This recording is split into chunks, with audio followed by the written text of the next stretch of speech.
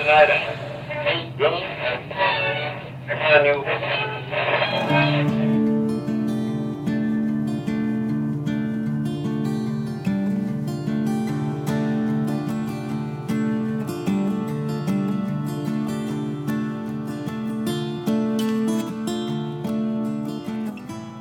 evening, and welcome to the Midnight Owl.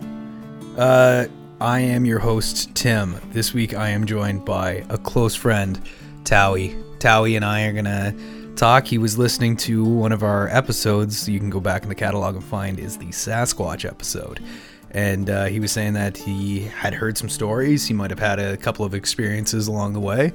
And he's just a big Sasquatch enthusiast. So I'd love to hear a little bit more from Towie. How are you doing tonight, Towie? I am doing well, thanks, Tim. Now, I'll preface this all by saying I've never seen a Sasquatch, and I think I'd like to keep it that way. To be honest with you, it's spooky enough out in the woods at night.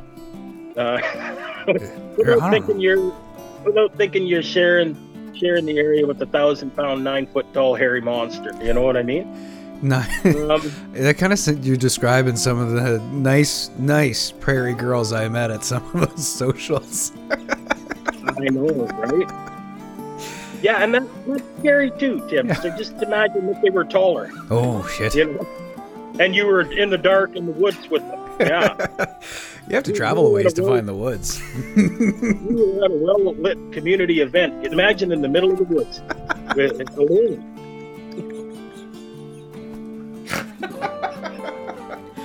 Oh, that tickled me. They liked you, Tim. These prairie girls out here, a lot of them took a real shine to you. Yeah, you're lucky you got out when you did, or you'd probably be married with 5 kids by now. Yeah, that doesn't sound so bad. There's a lot of great girls out there. Great people. Yeah, okay. Okay. So, Tim, tell me, how much research did you guys do? You and Kat did an episode on Bigfoot, and you talked a little bit. What, just refresh my memory, because I've been listening to some stories since.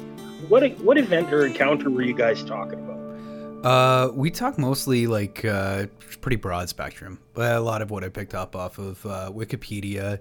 We talked about the original sighting down in California. Yeah. The equipment operator in the 50s. Yes, him. Yeah, I can't remember his name, but yeah. And then there was the Patterson-Gimlin film. Yeah, Patterson-Gimlin film, and then the one up in Nunavut. That was the closest ones that we really got into.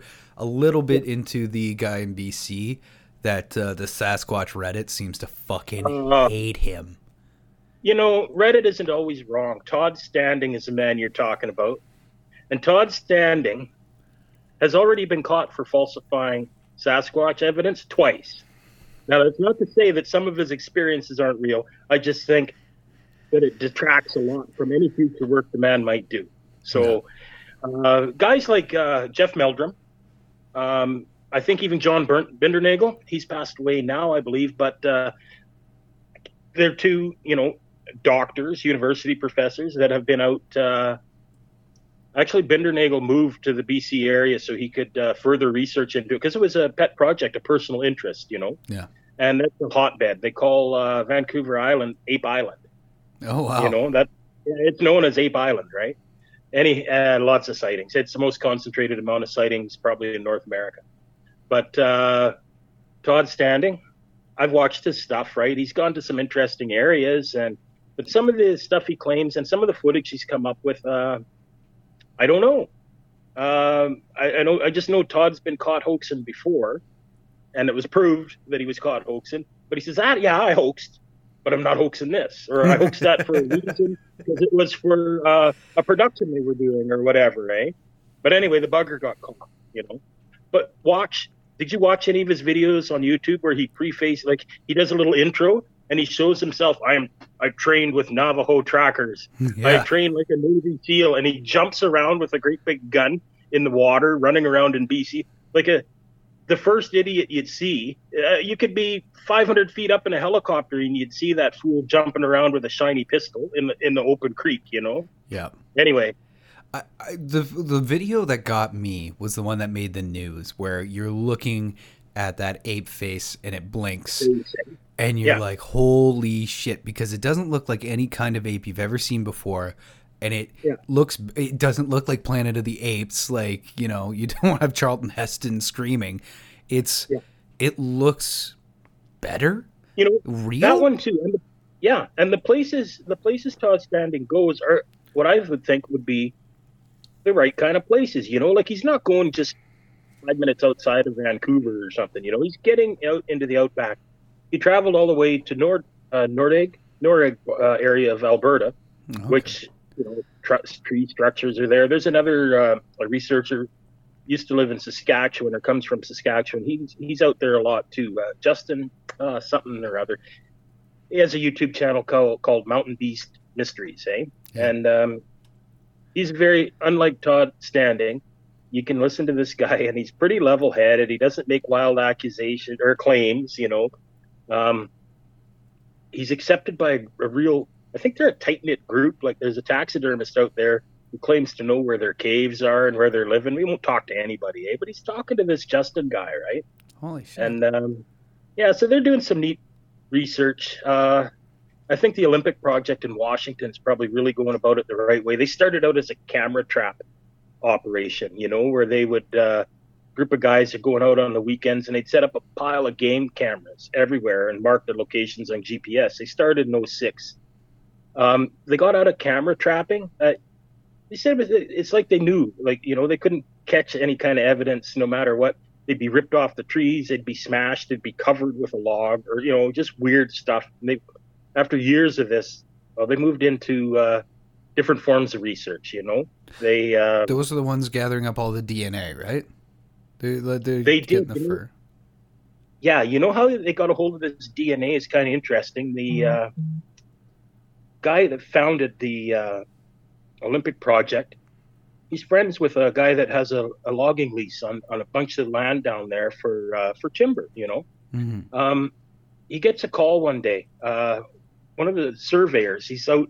Now, these guys go where nobody goes because they have to track through the bush to survey the next cut, you know. And he came upon nests. These nests are huge.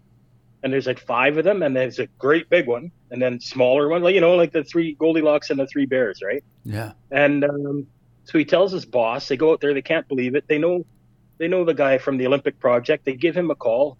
They're like ecstatic. These are big woven together nests. And they're laying down in one even, and it's way bigger than for a man. And they're woven, and there's branches driven in. So yeah, the nesting material has something to go against. I've seen photos and video of it. They disassembled and collected them, you know, and took them back to their little. They have like a lodge, say, on some of their land. Now, the guy that has a timber lease on this says, "Listen, I think this is an important enough discovery. I'll give you guys 5 years to investigate the area before we do go in and cut." They were going to cut that year. Holy so shit! The timber company, Shit! Yeah, gave them 5 years to investigate this. Now, the problem is with the DNA, they're sending it off, just like a lot of other DNA has, to identify it. Sorry, couldn't identify it. You know, it's close to human, it's close to ape, but it's neither. Yeah. So that's interesting, but inconclusive, you know. And a lot of people have done this with DNA, you know, and the hair samples they find, well, they can't identify.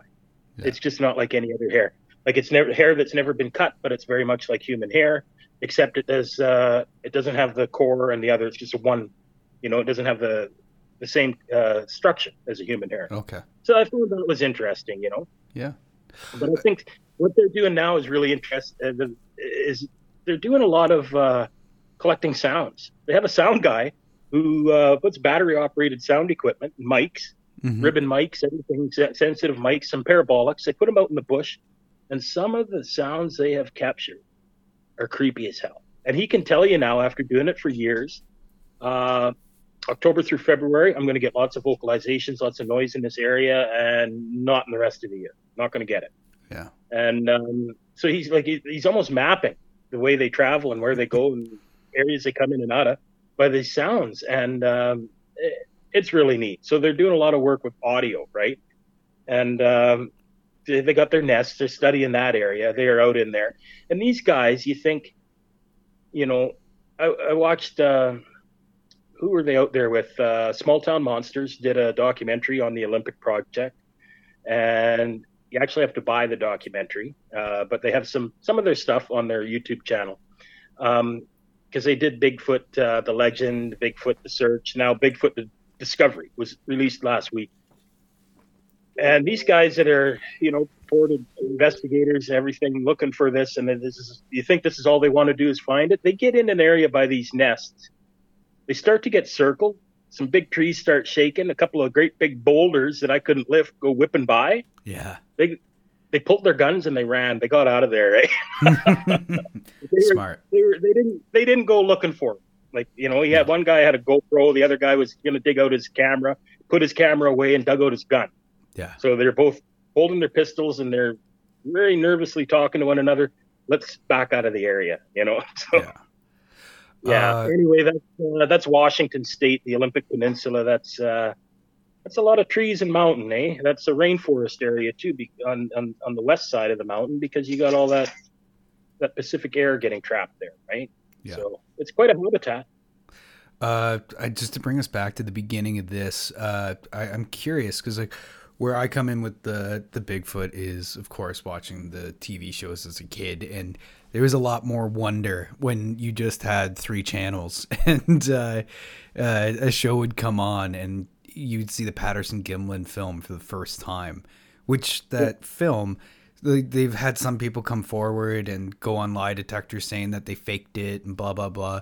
But then you have professors examining it and showing the muscular structure underneath the skin as it moves. And they, even with that shaky camera, you can see muscles actually flex and move under this massive thing. So the kind of human being that you would have to have underneath it just doesn't make any fucking sense. But that's the wonder to me. And that's it's hard to explain how big Canada is and how much forest we actually have and how much unexplored in between there is between small town to small town, especially out in the prairies, or northern Ontario, Quebec. There's just so much land we don't inhabit or go to. I think the best way to do it, and I do this, say for photography, I'll look up a light pollution map. You type in that in the Google search and it'll show you areas, and you'll see that near the 49th parallel is where Canada is populated. Yeah. And all the rest is not populated. Everything north of there. Even me, where I am in my small town, I could be at the U.S. border in just over an hour. Yeah. If you're in Winnipeg, you can drive down Highway 75. You're at the U.S. border in under an hour. Wow. And, at Brandon, you go straight south for an hour, you're in Minot. Or at the border, and get on your way to Minot. So all cities, except maybe Edmonton and Saskatoon are a little further north, but for the bulk of our major population, especially in Ontario, everything is packed right down along the U.S. border. That's and north of that is the bulk of our country, and it's a massive country, and there's essentially nothing where you could, the Olympic Peninsula. If you're flying over it in a jet, you're over it in 8 minutes. You're not quite over Canada in 8 minutes. You fly an awful long time north before you got to Churchill. Yeah. Yeah. And there are no roads. We got some ice roads. Actually, one of the Manitoba Bigfoot encounters here happened. It wasn't on an ice road, but on a ferry at Norway House. And the ferry operator, a native guy, Cree Nation, he found or was watching. He's operating the ferry, and he's watching the shoreline. And he's got a 2.5-minute video of a Sasquatch walking along the shoreline on the far side of the Nelson River. And there's not even roads up there. Nobody's driven into the other side. You can't quad in. You could maybe have somebody drop you out of a helicopter over there just on the odd chance that you could prank a native guy running a ferry across the Nelson River by Norway House. And he's got 2.5 minutes of video. Wow. And you know why it didn't make it too big stream? He's he wasn't giving it away. He had offers from all over, and he's like, no, nobody else has Sasquatch video. You buy it. Smart guy. CBC Manitoba released. It went to our national news too. So they did release some of the video. He gave them some of the video to use, and they did interviews with him. It happened about 15, 16 years ago, but you could still find it now. Yeah. And that's northern Manitoba. That's Norway House. It's an awful long way with nothing between here and there. Yeah. And north of there, nothing again. It's just bush, bush, bush, bush, then the tundra, and then Santa Claus and the North Pole. That's literally from the 49th parallel up, 50th parallel all the way up to the North Pole. There's only a few dotted human habituations. Everything else is it's open, nothing, bush. Yeah. Well, yeah, like some of these towns, like they have alarm systems and laws that like they'll warn you when you're walking home from the bar that polar bears are in town and you have to let anybody into your house because they don't want to get you eaten by a polar bear. Like this is Churchill, Manitoba, Tim. Churchill, Manitoba. It's illegal to lock your car doors uptown in case somebody needs to get into it to get away from a bear. Jesus. Yeah. Yeah. Like they gather in the fall. They're all just leaving now. They just left. Most of them are out on the polar ice. It's formed on the bay, and they're out hunting seals. Yeah. But prior to the formation of that ice, they're gathering around Churchill. And if you go further north, like Nunavut and Iqaluit, same thing, And it was a good thing. Like our bear population is healthy. Like I know that Greenpeace got in a little bit of trouble and they had to publish an apology up here 3 years ago. They released pictures of a sick bear. Like, he was old and everything dies. And this one was old and dying of natural causes by the town dump. And they went in and then instead of phoning the right authorities to dispatch him, they got a bunch of pictures, splashed it around National Geographic and said climate change was killing the bears. And it upset a lot of the native population up there, because polar bears are growing in population, especially like not so much around Churchill as much. They're healthy there, but up in Iqaluit and Nunavut and those areas, it's getting to be almost where it's a problem because there's so many bears. We do have the largest concentration of polar bears in the world in Canada, right? Yeah. And Manitoba, out of all the provinces, we have quite the claim to fame because we have the Hudson Bay Port in Churchill, and that's a big bear area. But and they're big and they're smart and they're fucking scary. People don't remember, like, bears are something to be afraid of. 9 times out of 10, they don't mess with you. They're busy on their own thing. You don't fuck with a bear. Yeah, they aren't. Well, and these aren't a black bear, and even like a polar bear is bigger than a grizzly bear. A polar bear is bigger than a grizzly bear, and grizzlies are awfully big. And I'm scared of grizzlies. Yep. I'm scared of the right black bear. Oh yeah. I'm lots and lots of black bears, taking photos of them, and there's a few. You look at them and this is one sketchy bear, man. I'm getting back in the truck, Put a little distance to give him some space, So Tower, you are a wildlife photographer. But I'm just kind of curious, like, just to give the people a background, where does your love of Sasquatch or the Bigfoot come from? Do you love the Sasquatch? Are you like me? The Sasquatch is our friend? I believe if it's out there, it's an animal, right? Because there's a lot of different beliefs on that too. Some believe he's a dimensional time traveler, and he's going to come through. Yeah, no, I'm serious. Yeah, you don't have to go too far into the Sasquatch mythology before you come across the dimensional time traveler side of things. And there's a lot of people. Oh yeah, he pops in and out of wormholes. I'm like, well, of course he does. Yeah. Well, and that's why you can't get a good picture of him. Is he's out of sync. That's right. If he could pop in and out of a wormhole, there's better places to go. Norway House, Manitoba, where it's cold and miserable and there's a lot of mosquitoes, right? Yeah. He's going to pop out somewhere nicer. Then there's the other ones that believe, of course, and there's just no doubt to them at all, that he is a space traveling alien and he beams himself up and down from his ship. And some of these believe that he was the aliens' first crack at populating planet Earth when they came here and planted the seed of humanity. He was too aggressive. We're not going to be able to harvest them properly later because we made them too big and mean. Let's make them a little dumber and weaker. And then they came up with humans instead. So what? I will say that I am a fan of the mythology of him being undiscovered great primate in a land that has all the room in the world for an undiscovered great primate. Yeah. We know everything, do we? Well, there's 36 species discovered so far this year. Wow. Mind you, nothing as big as a Bigfoot.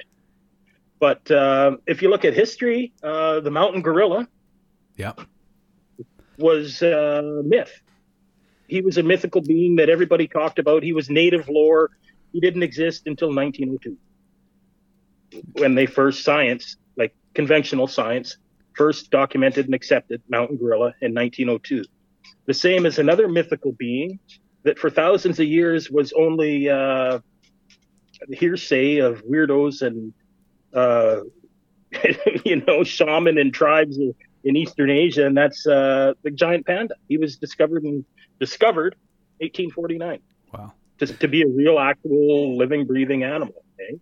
Yeah. And so the giant squid was only found within the last decade or so, too, right? Like that was just fairy tales by sailors. There wasn't any kind of giant squid out there, yada yada. But yeah, there's a lot of reports, but there's just like every other sea monster and mermaid. No, everything is false until it's true, right? But could there be? Yeah, I just believe that there's a space for it, and Gigantopithecus, a creature very similar to Bigfoot.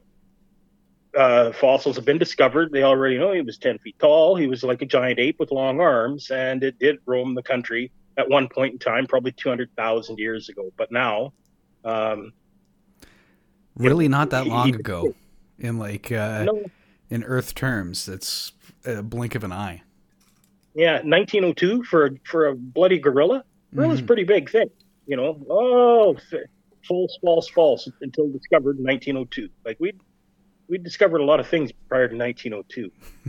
But these areas, the Americans, like Washington, the Olympic Peninsula, it's a fairly large area, but in retrospect, in comparison to Canada, it's a tiny, tiny little area, but still one that they can't get around with cars and trucks and bikes and quads. Yeah. You got to be a mountain climber to get in there, and then you got to be able to get through briar patch, like rainforest and bush. People fly over it. You can't see nothing through that canopy. So sure, it could exist there. And if he can exist there, or in Northern California, like the Gimlin tapes, he certainly exists in Canada. How many thousands and millions of square kilometers of land in BC and Northern Alberta alone are there? Mountainous regions that are no roads, no access, no nothing. So I do think the space is there for them. I've never seen one. I've talked to people that say they've seen one, and one guy, and he won't even admit it now when I was trying talking to him again, but he was adamant that he saw one in the late 80s where he worked riding as a pasture manager for a PFRA where, cattle and everything are kept in a summer pasture. And this is large bush area. Okay. And, he wasn't a hunter or anything like that, but he was riding his horse. He wouldn't go back in there without he went and bought a gun and a scabbard. And that's the only way he would go back in that pasture. Wow. Yeah. Yeah. So, and then dating a girl and Beaver Dam, that's a large area where... yeah. So you were saying that like you like the mythology. That's what brought you into... to thinking about the Bigfoot, liking the Sasquatch, the Yeti. I think one of my favorite stories so far is like the possibility of like, cause I don't know where I fall on it, but the Florida version where like people just release orangutans or monkeys that get way too much for them into the swamps and bogs out there, and there's a possibility of some kind of community out there is fucking enthralling to me that it's possible that is responsible for some of the Bigfoot sightings in Florida. But as far as Canada, I don't know. I question Like, where in Manitoba, like, unless there's cave systems, which is completely possible, and we know that we do have them, like those fucking gardener snakes. I remember going to the Manitoba Museum, and Yeah. oh god, it's Tens of disgusting. thousands form a large mating ball the size of a semi, and they roll. Oh yeah, Ugh. just yeah. So even in prairie where you don't have any tree cover, there is possibilities for them to run around. But what do you say to people that question, like, where are the bodies? Where are the Sasquatch remains if Sasquatch just die in the woods? Like, shouldn't we see more evidence of them around? Any kind of record of them? Yeah, I think it's a great question, and I spend lots of time running around the bush taking pictures of animals. Used to go deer hunting a lot, been in all kinds of bushes. Bushes I know are just full of bears, Yeah. and I've never seen a bear body. Huh. Yeah. I've never seen just a dead bear left out in the bush.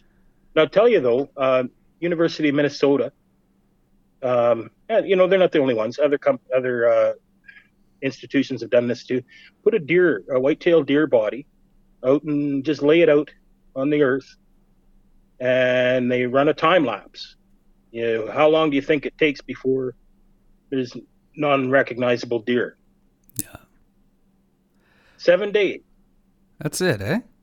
That's Yeah, like, I was surprised too. Of course, that would have to be in an area like nature, right? There's predation. So once it breaks down to a point, then smaller animals are able to carry off individual bones. But yeah.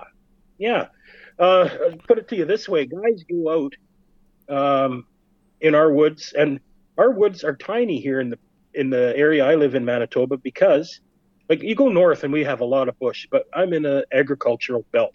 yeah. And a lot of our bush is disappearing. So you got these small little, postage stamp bushes, and that's where guys go hunting. Then guys will go in and they have special trained dogs, and they hunt for sheds, for deer antlers. You can legally go pick those up, and it's quite a feat just to find one of those, even with a dog in there helping you. Yeah. I found one over the last 3 years of all the wandering and miles I've been in the bush. I found one shed. And I looked and looked and looked in that small bush, hoping I could find the matching one, and I didn't. But yeah, I've never seen a bear body lying in the bush, and unless a hunter has shot it and you see a gut pile or something, Yeah. you'll notice it because of all the ravens that are soon there for the banquet. They all disappear. Like you leave a gut pile of a deer, where you shoot them and you drag them out of the bush, you gut them, and you leave them. You leave all the guts and everything there, and you take the deer with you. That gut pile's gone. It's gone the next day.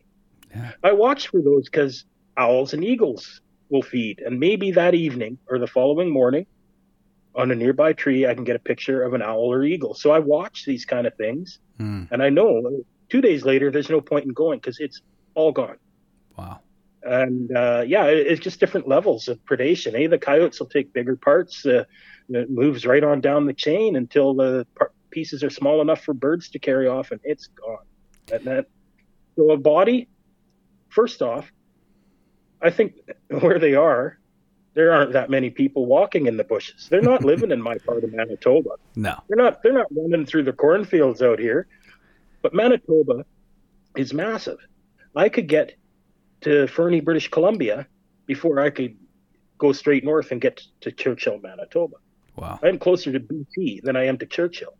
I could cross all of Saskatchewan, all of Alberta. And if I was going north, I'd only be 2/3 of the way there. Wow. It's about an 8 or 9 hour drive to Thompson, and Thompson's only halfway to Churchill. Jesus. So that's how much space we have when we go north. And I'm in the Prairie Belt area of Manitoba, but at an angle, like starting at Ontario with Kenora right in the corner, the Boreal Forest kind of goes up to the northwest. So we do have Boreal in Manitoba, but the further west you go, the farther north you have to go to find it. And but it still crosses the entire province. You just have to go farther north in my area. If you're out eastern Manitoba, you are in the Boreal Forest, like around West Hawk Lake and Falcon Lake. It's all granite, rock, and coniferous trees. Here, we're prairie plains. We're in the old floodway of an ancient lake system, Lake Agassiz. Yeah. So, yeah, we're in fertile flatland. This isn't what I would call prime Sasquatch country, and that's fine with me. I don't want to go out and run into one ever. If there's No. a odd chance they exist, they can exist far away from me. Happy to have them with us. I don't want them around. Yeah. Fair enough. Yeah. Yeah. Well, yeah, there's been a lot of suggestions of their aggression or territoriality, which I guess kind of makes sense. It would be interesting if we would have had a better record of, our fur trappers and the first peoples to come across Canada, the Europeans. They would have gotten stories on that, but you would have to ask the right questions, and those people would have had to write down those stories. And every one of them would go back and sell their furs to the Hudson Bay Company, and the Hudson Bay Company loved people coming out west and settling the lands and trapping the fur and filling their storehouses with beaver pelts and fox and marten and mink. What they wouldn't like is having everybody scared of going in the bush. So those stories were probably suppressed even in that day, more so than they ever would be now. Yeah. Well, they never talked about the Wendigo or anything, or any of the other demons that could be out there that got. And I think one of the things that it's Sasquatch, Bigfoot, he's easily dismissed as where are the bodies.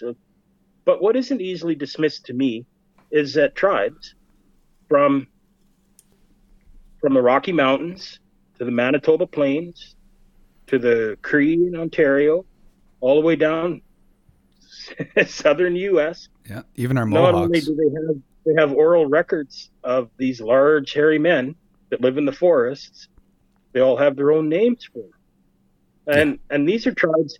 There was no social media. There was no. In other words, we're only uncovering a lot of this because, for the most part, it's an oral history beyond the glyphs, like paintings and rock paintings, carvings, totems, those types of things.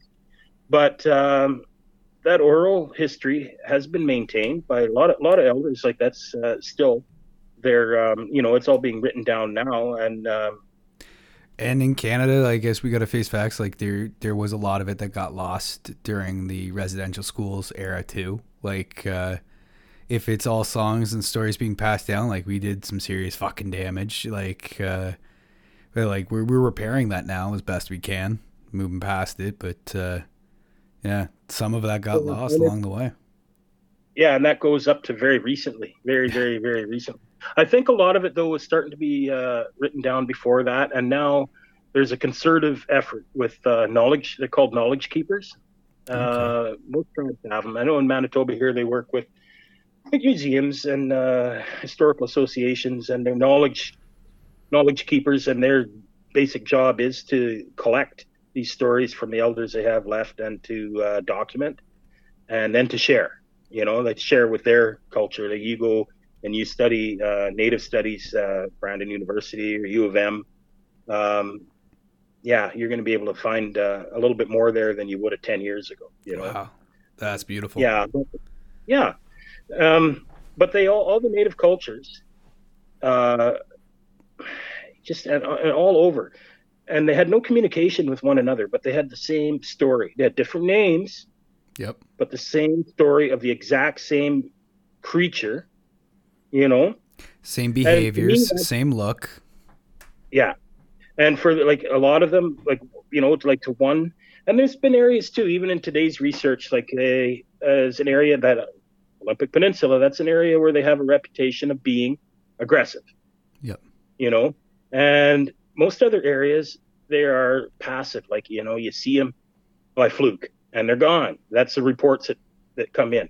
And there's still, hundreds and hundreds of reports in every province per year, of people like reporting this to DNR, Fucking people getting entire trees thrown at them with the roots out, which it takes massive machines to remove a tree with its roots on. I don't even know what you would have to have. Yeah. So either there's just a whole pack of liars, and Native cultures were all in cahoots about something, even though they couldn't talk to one another. Yeah. Back in those days, like you got a tribal unit on the west side of the Rocky Mountains, they had no communication with the Iroquois in Ontario, but they both got the same beasts living in the bush in their stories. Yep. And to me, that's one of the biggest things. It's that oral history that's been passed down, because today nobody has. People have some neat experiences. Yeah. When you talk about throwing things, like rocks is often one. And how big was the rock? Well, it was about like a basketball. Well, you know how heavy that would be, right? That would probably be 45, 50 pounds. And how far was it thrown? A couple of 100 yards. I'm like, yeah, well, that's like a 10 feet on a good day, and I have a serious chance of throwing out my back now that I'm over 30. Oh, yeah. But so I don't consider that everybody that makes a report is full of shit. Yeah. And I don't consider that every one of them's gospel truth either. And I just probably believe it because I like to. I probably read about it, and I'll watch documentaries on it, because look what else is out there to watch and believe in today. Here's a valid point. I'll tune out of the mainstream news tonight, and I think I'm going to watch a Sasquatch documentary. Basically, it's not too much different from what I do. It's a group of guys going into the woods with cameras, and they're having a great time. They make a trip. They spend a week out in the mountains, and even if they come away with nothing, they're a lot happier and more enriched than they were when they left. Yeah. Yeah. So even if you looked forever and never found it, they're probably standing on a piece of land sometimes that no human has ever stood before. If you get far enough out there, it's possible that you were just standing in completely untouched space, looking on a beautiful landscape no human eyes has ever seen from that angle. Yeah. Well, I'll tell you, it's intimidating. You go out in Banff and Jasper, you go on a hike, yeah, great. Trails are well marked and they're well beaten down. You won't get lost. But not many people take one step off that trail. And one step off that trail takes you into maybe 3,000 kilometers of places where nobody's been putting their feet, if ever, before. Yeah. Yeah. You might, Banff will get over 3.5 million visitors in a year. Maybe 10 of them are backcountry campers in each trail system, So the percentage is very low. So why haven't we seen bodies? We don't have people in the places where the bodies might be. There's nobody there to see them. Yeah. Well, and I tend to fall into, like, there's probably, from what I've seen, evidence of intelligence. To know that humans are scary or to keep to themselves. There's a tribal tradition. The vocalizations seem to suggest some kind of basic form of communication. If, we know how smart dogs in a pack are when they're barking at each other. Maybe it's that level or higher. But who's to say that they're not taking away the bodies when one's deceased? Like, if they've lasted this long, why not suggest some kind of community, I guess? Well, yeah, or you know what? Just simple animal behavior. I remember kids are little. We had a cat that didn't come home for quite a while. Yeah. Then we started wondering, what happened to this cat? We turned the house upside down for hours and hours and hours, found nothing. Till about 3 days later, and the search is continuing, and a box was pulled out from under a bed, and the cat, ill, and it's dying, had crawled into this box under, like, some toys, under one of my daughter's beds, and that's where it went to spend its last remaining hours. Yeah. And we couldn't find an animal inside one house. Yeah. How fast are you going to discover a body in millions of square kilometers of rugged country that with no access roads, no air, no visibility from the air, and that most people aren't in any condition to be climbing or walking through anyway. You want to climb mountains and walk through mosquito-infested thorn valleys, and my knees are done walking on concrete for 12 hours. Yeah, so the possibility, we've got the spaces, Canada's full of game. I don't know. I'd like to think that there's a possibility that they're out there. I think it'd be interesting to see if they came up with a body, wouldn't it? It would be. And I don't think, like, everybody, like, there's a lot of these Bigfoot guys. Never mind the ones that think they teleport and the ones that think they're aliens or whatever. But a lot of just your regular guys who think that it's a government cover up, eh? Yeah. I'm like, well, I don't think so either. I think, maybe military training exercises or some neat, military technology. If they're scanning with infrareds or something, maybe they've come across things they can't explain how to look. I'm like, oh, no, people don't need to know about that. But in general, it's not a concerted effort of concealing them either. I don't think it's a cover up or anything else. I just think that, Do you think that it should, like, if you found a Bigfoot tomorrow, do you think the day after the world should know about it? Or is that something like, if people found out about it, someone's hunting it, like, immediately, like, they're going to try to kill this thing? I'd hope not. Well, they've been hunting them long enough without success. I think it would be neat that if science got a hold of it, yeah. Yeah. I hope none of them ever end up in a fucking zoo. Take a dead body. It'd be fucking awful for this thing. But then again, I don't like any ape in a zoo. They're too fucking smart. Same with the whales. You ever see that, I think it's called Blackfish? The one about the marine land and having the killer whales in there? No, but I'm familiar with the story. Yeah. Holy shit! I know it's leading because it's a biased documentary, but when they show examples of how smart these mammals are, it is absolutely frightening. Like what they do to them, just putting them in a tank. It's no wonder they snap. Yeah. I can't imagine a Bigfoot in a cell, basically. No context to what's happening. Well, in Canada already, in BC, they're protected. Oh, shit, really? That was part of Todd Standing's thing, wasn't it? Yeah, and I think they did it to shut him up because he's hard to shut up. Right? But, okay, you know what? Fine, yeah, the Bigfoot. Yeah, you know what? We'll just pass legislation. Everybody in favor of Todd Standing not coming back here anymore. And we'll enact this today that Bigfoot's protected, Todd. Now, be on your way and don't come back. You won, bud. Yeah. So it's yeah. Of course, I think that whose information should it be? Would belong to people. Although the vindication for all the ones that are really, spending their lives researching this for the scientists that okay, you know what? Hey, you found some weird stuff. I'd like to look at it because I'm curious. Let me cut it open. Yeah, well, no, even these nesting areas and these different things and footprints and stuff. A scientist that wants to be curious and look at it, all the power to them. Scientists should be curious and open-minded. That's how science evolves, right? But they are kind of blacklisted, anybody that attaches their name to any kind of Bigfoot study. Hey, I found this Bigfoot body. Oh, yeah, I'm not coming. I still want my papers published in credible journals. I'm not going anywhere near that, Yeah. So there's a stigma to it for sure. And I don't care.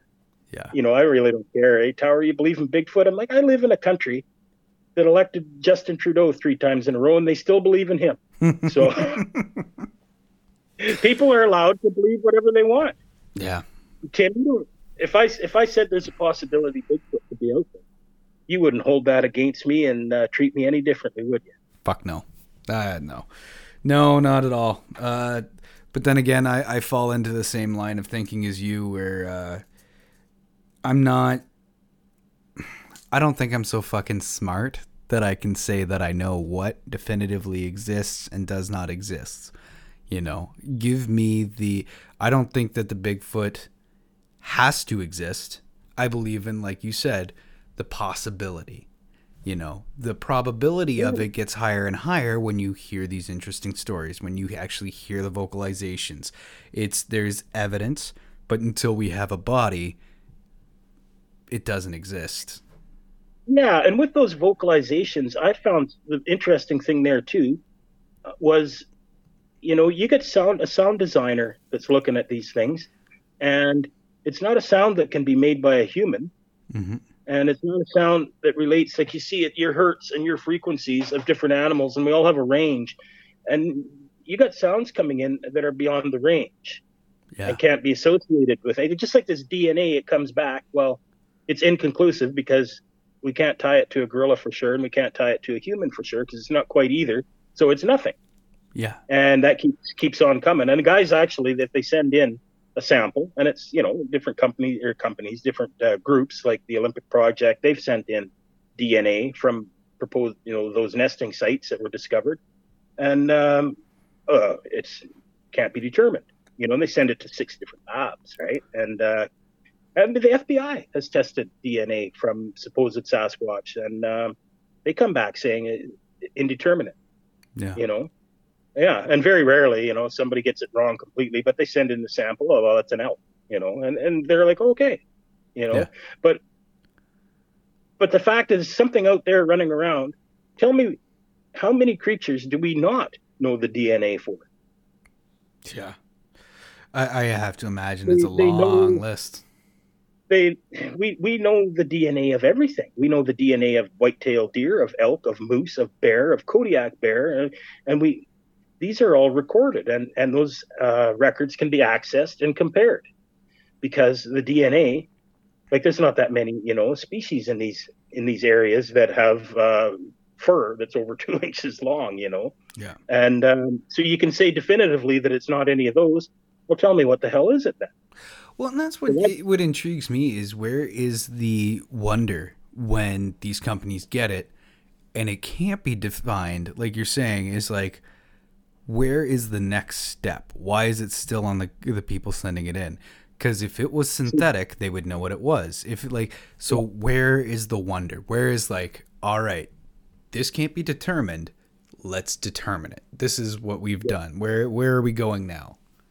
Yeah, well, what's funny is, so they can't determine what it is, but they can match it.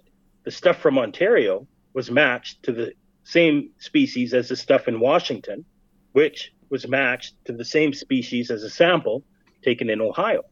Holy shit, eh? But it's still indeterminate.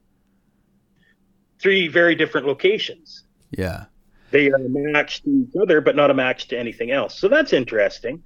You want to hear like vocalizations? I think I've been listening to some stuff on the what do they call it now? Devil's Creek, and it's Olympic Peninsula, and it's Devil's Creek, Washington. There's a property there.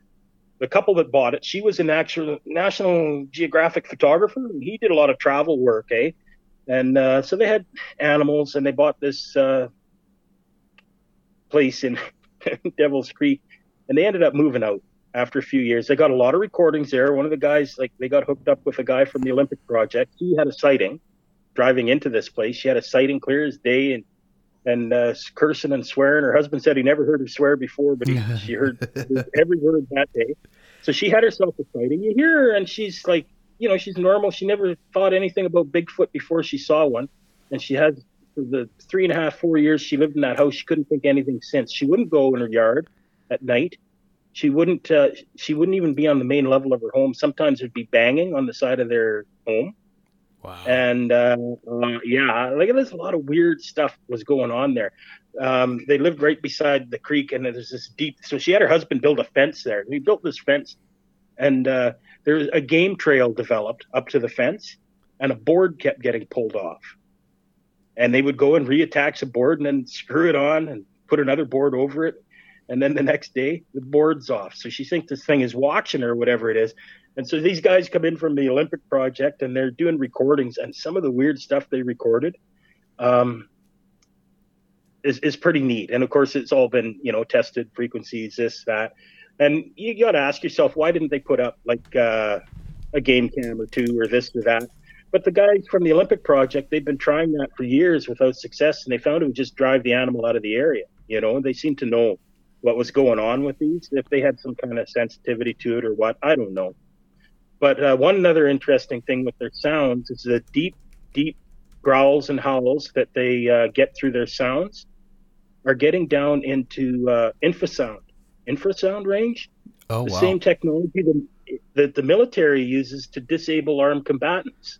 Like, the military can fire sound waves at people, and it'll make you become nauseous, and it'll make you, disoriented, And so they found some of these are getting down so deep that they're into an infrasound range. And it's not a sound that you hear.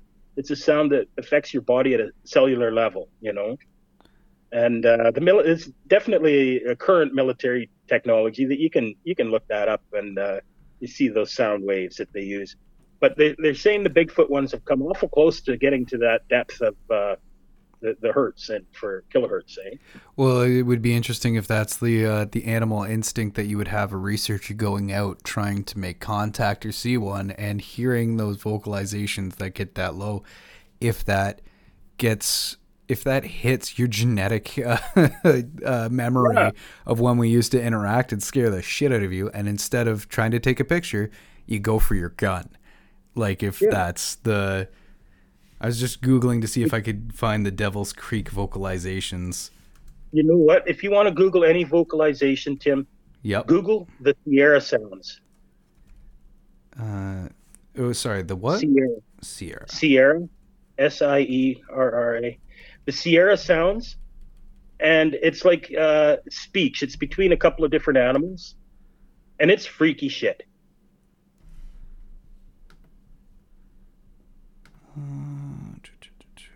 This is not elk. When you hear them, you'll be it give you the shivers.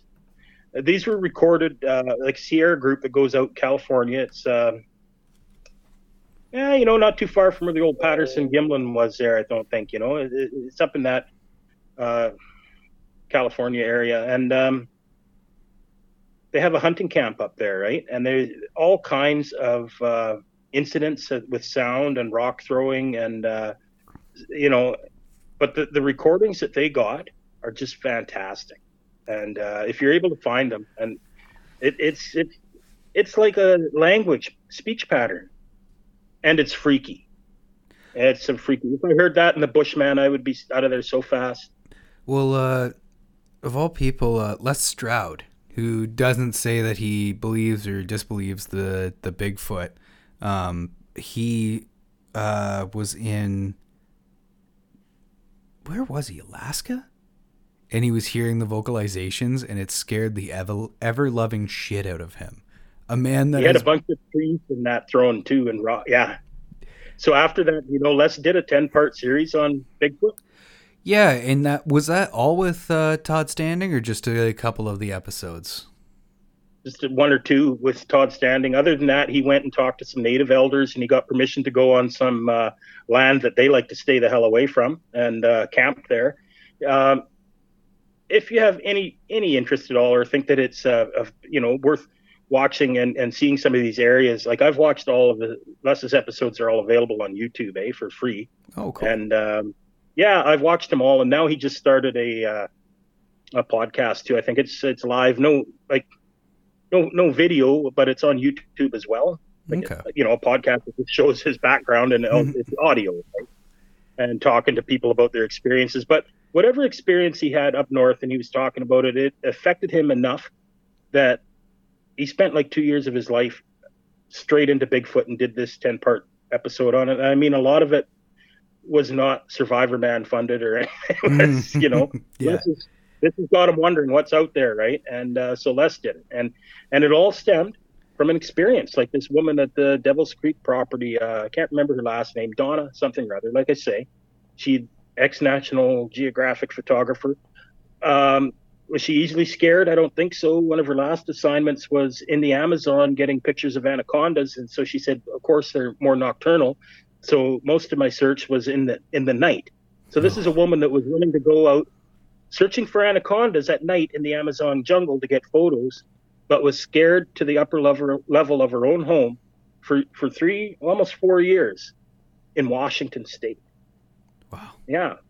So you got to wonder, and does she come off as some kind of kook? No. She said, yeah, nothing to do with any Bigfoot, and didn't ever think about a Bigfoot until she saw a Bigfoot. Yeah. And then started having these experiences around their property. Wow. Yeah. I'm going to play the Sierra one. Sounds are definite. You got to hear the Sierra sounds, Tim.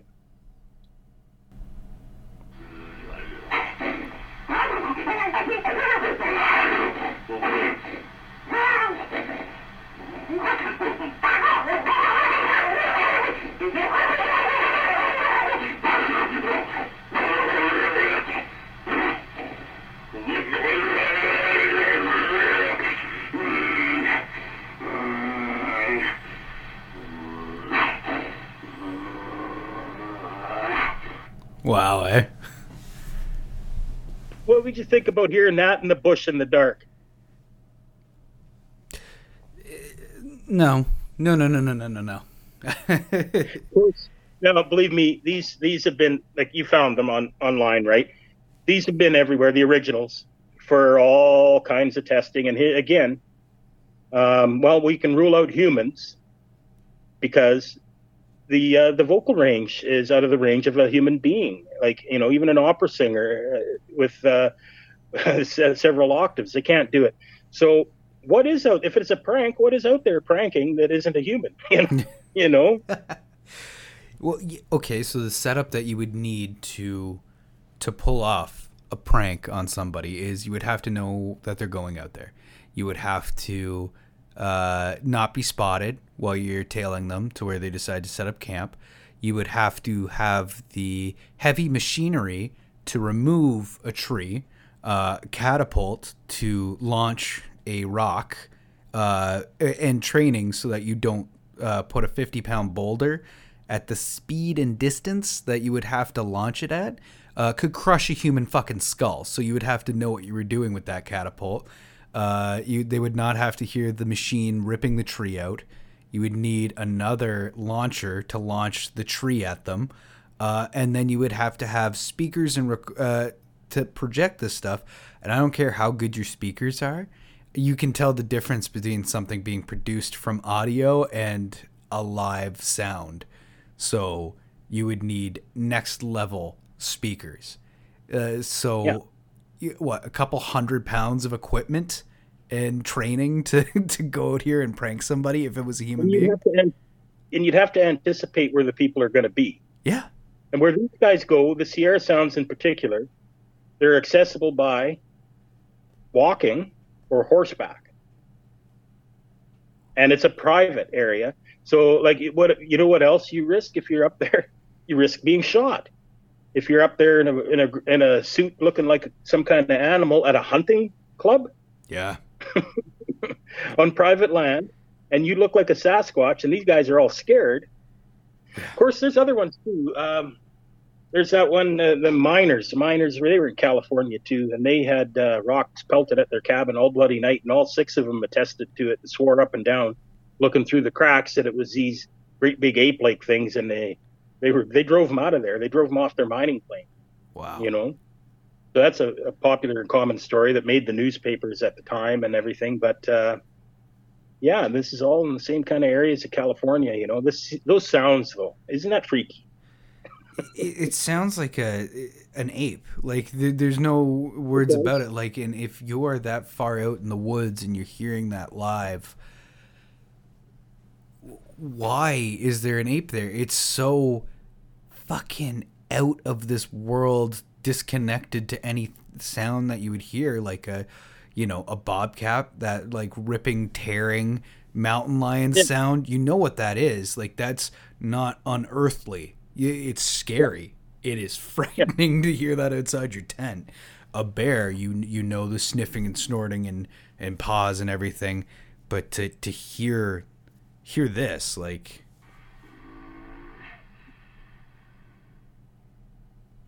it doesn't make sense.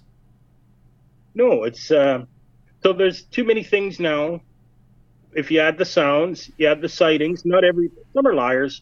They can't all be liars.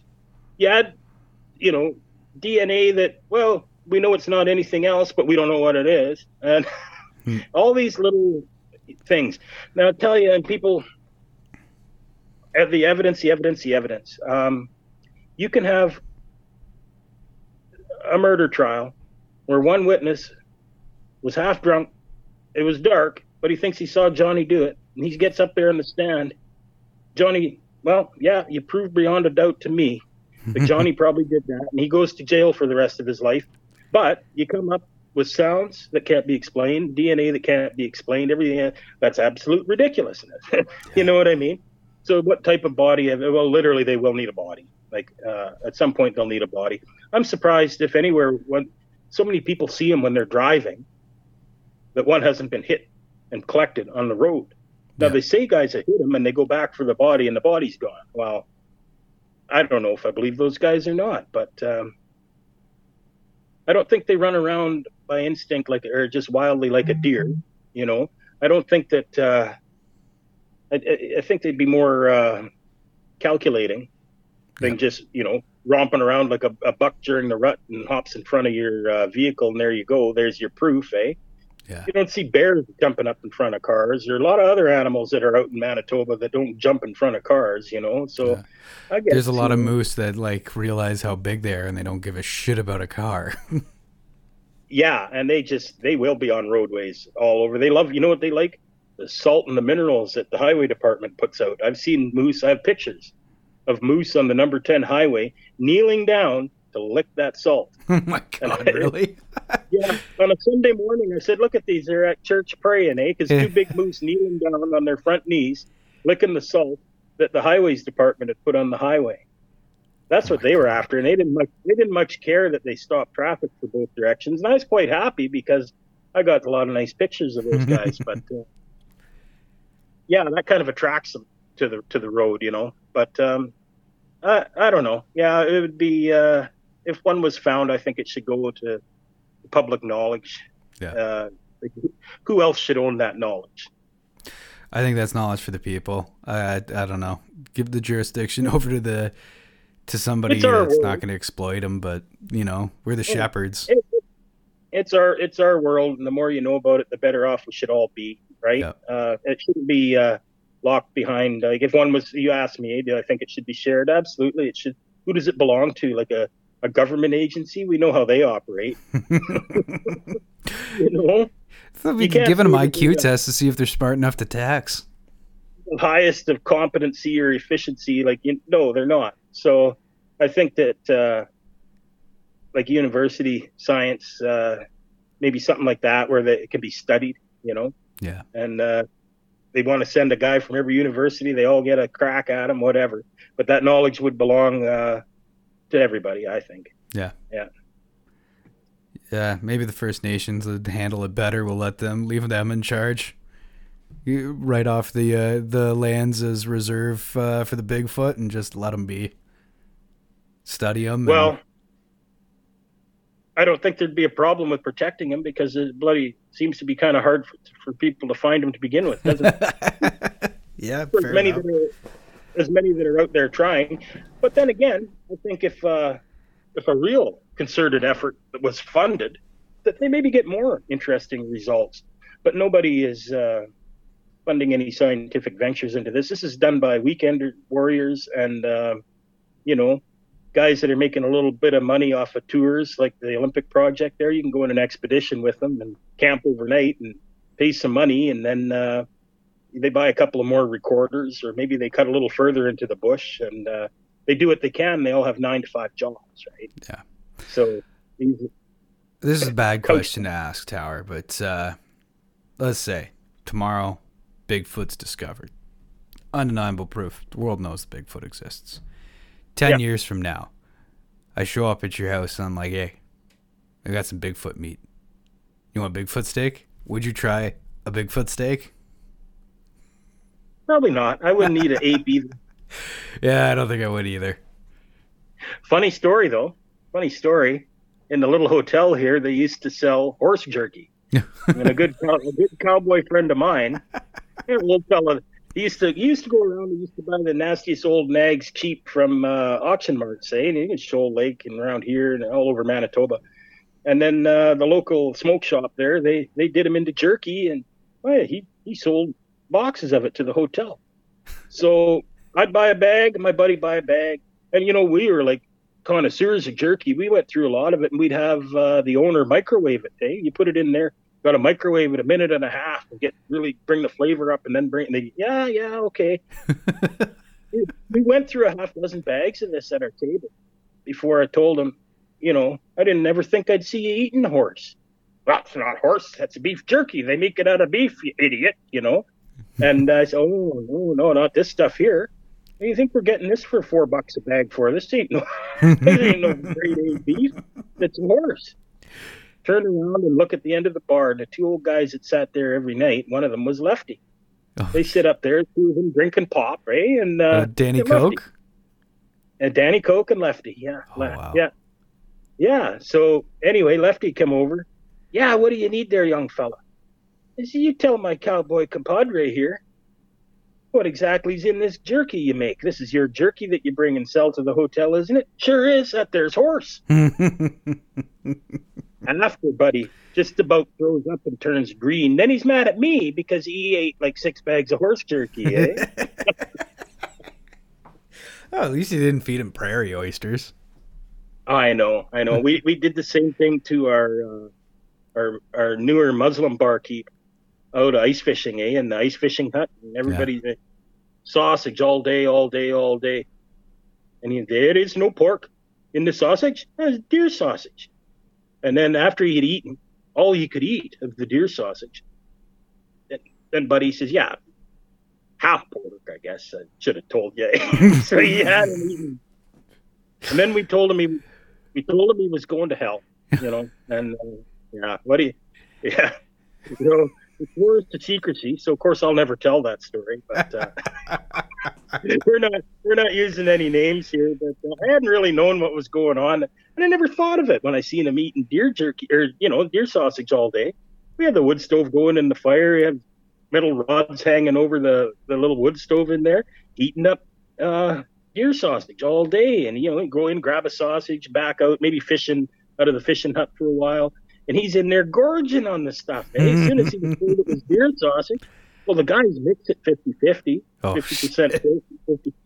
So finally, he did tell him at the end of the day when he couldn't possibly stuff another bite into himself that he'd been eating pork all day. Oh, Jesus. So, yeah. So that would be me and a Sasquatch, Yeah. I think they're too closely related to us, Yeah. Yeah, anything too smart I don't want to eat. Dolphin, whale. But Sasquatch, I don't know. Maybe.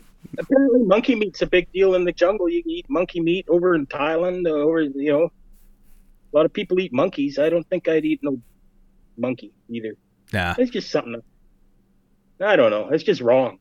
Yeah, they're our little buddies, man. I don't. Well, folks, that was our follow-up episode to the Sasquatch. I hope that Tower comes back, joins us again sometime. This was a ton of fun, buddy. Thank you very much for joining us. You bet. Tim, I'm Bearded and Bored. You can find us on Instagram at Bearded and Bored. You can find us our email at beardedandbored@gmail.com. If you have any thoughts on the Sasquatch, let us know. Would you eat any Sasquatch meat? And I'm going to throw it back to Tower. Where can the people find you, buddy? You can find me on Instagram for my photography at Grompa, GR0MPA. Perfect. Go check him out. And leave him a good review. Click like button. Bye. Sweet. That was a ton of fun, man. Yeah. Well, you got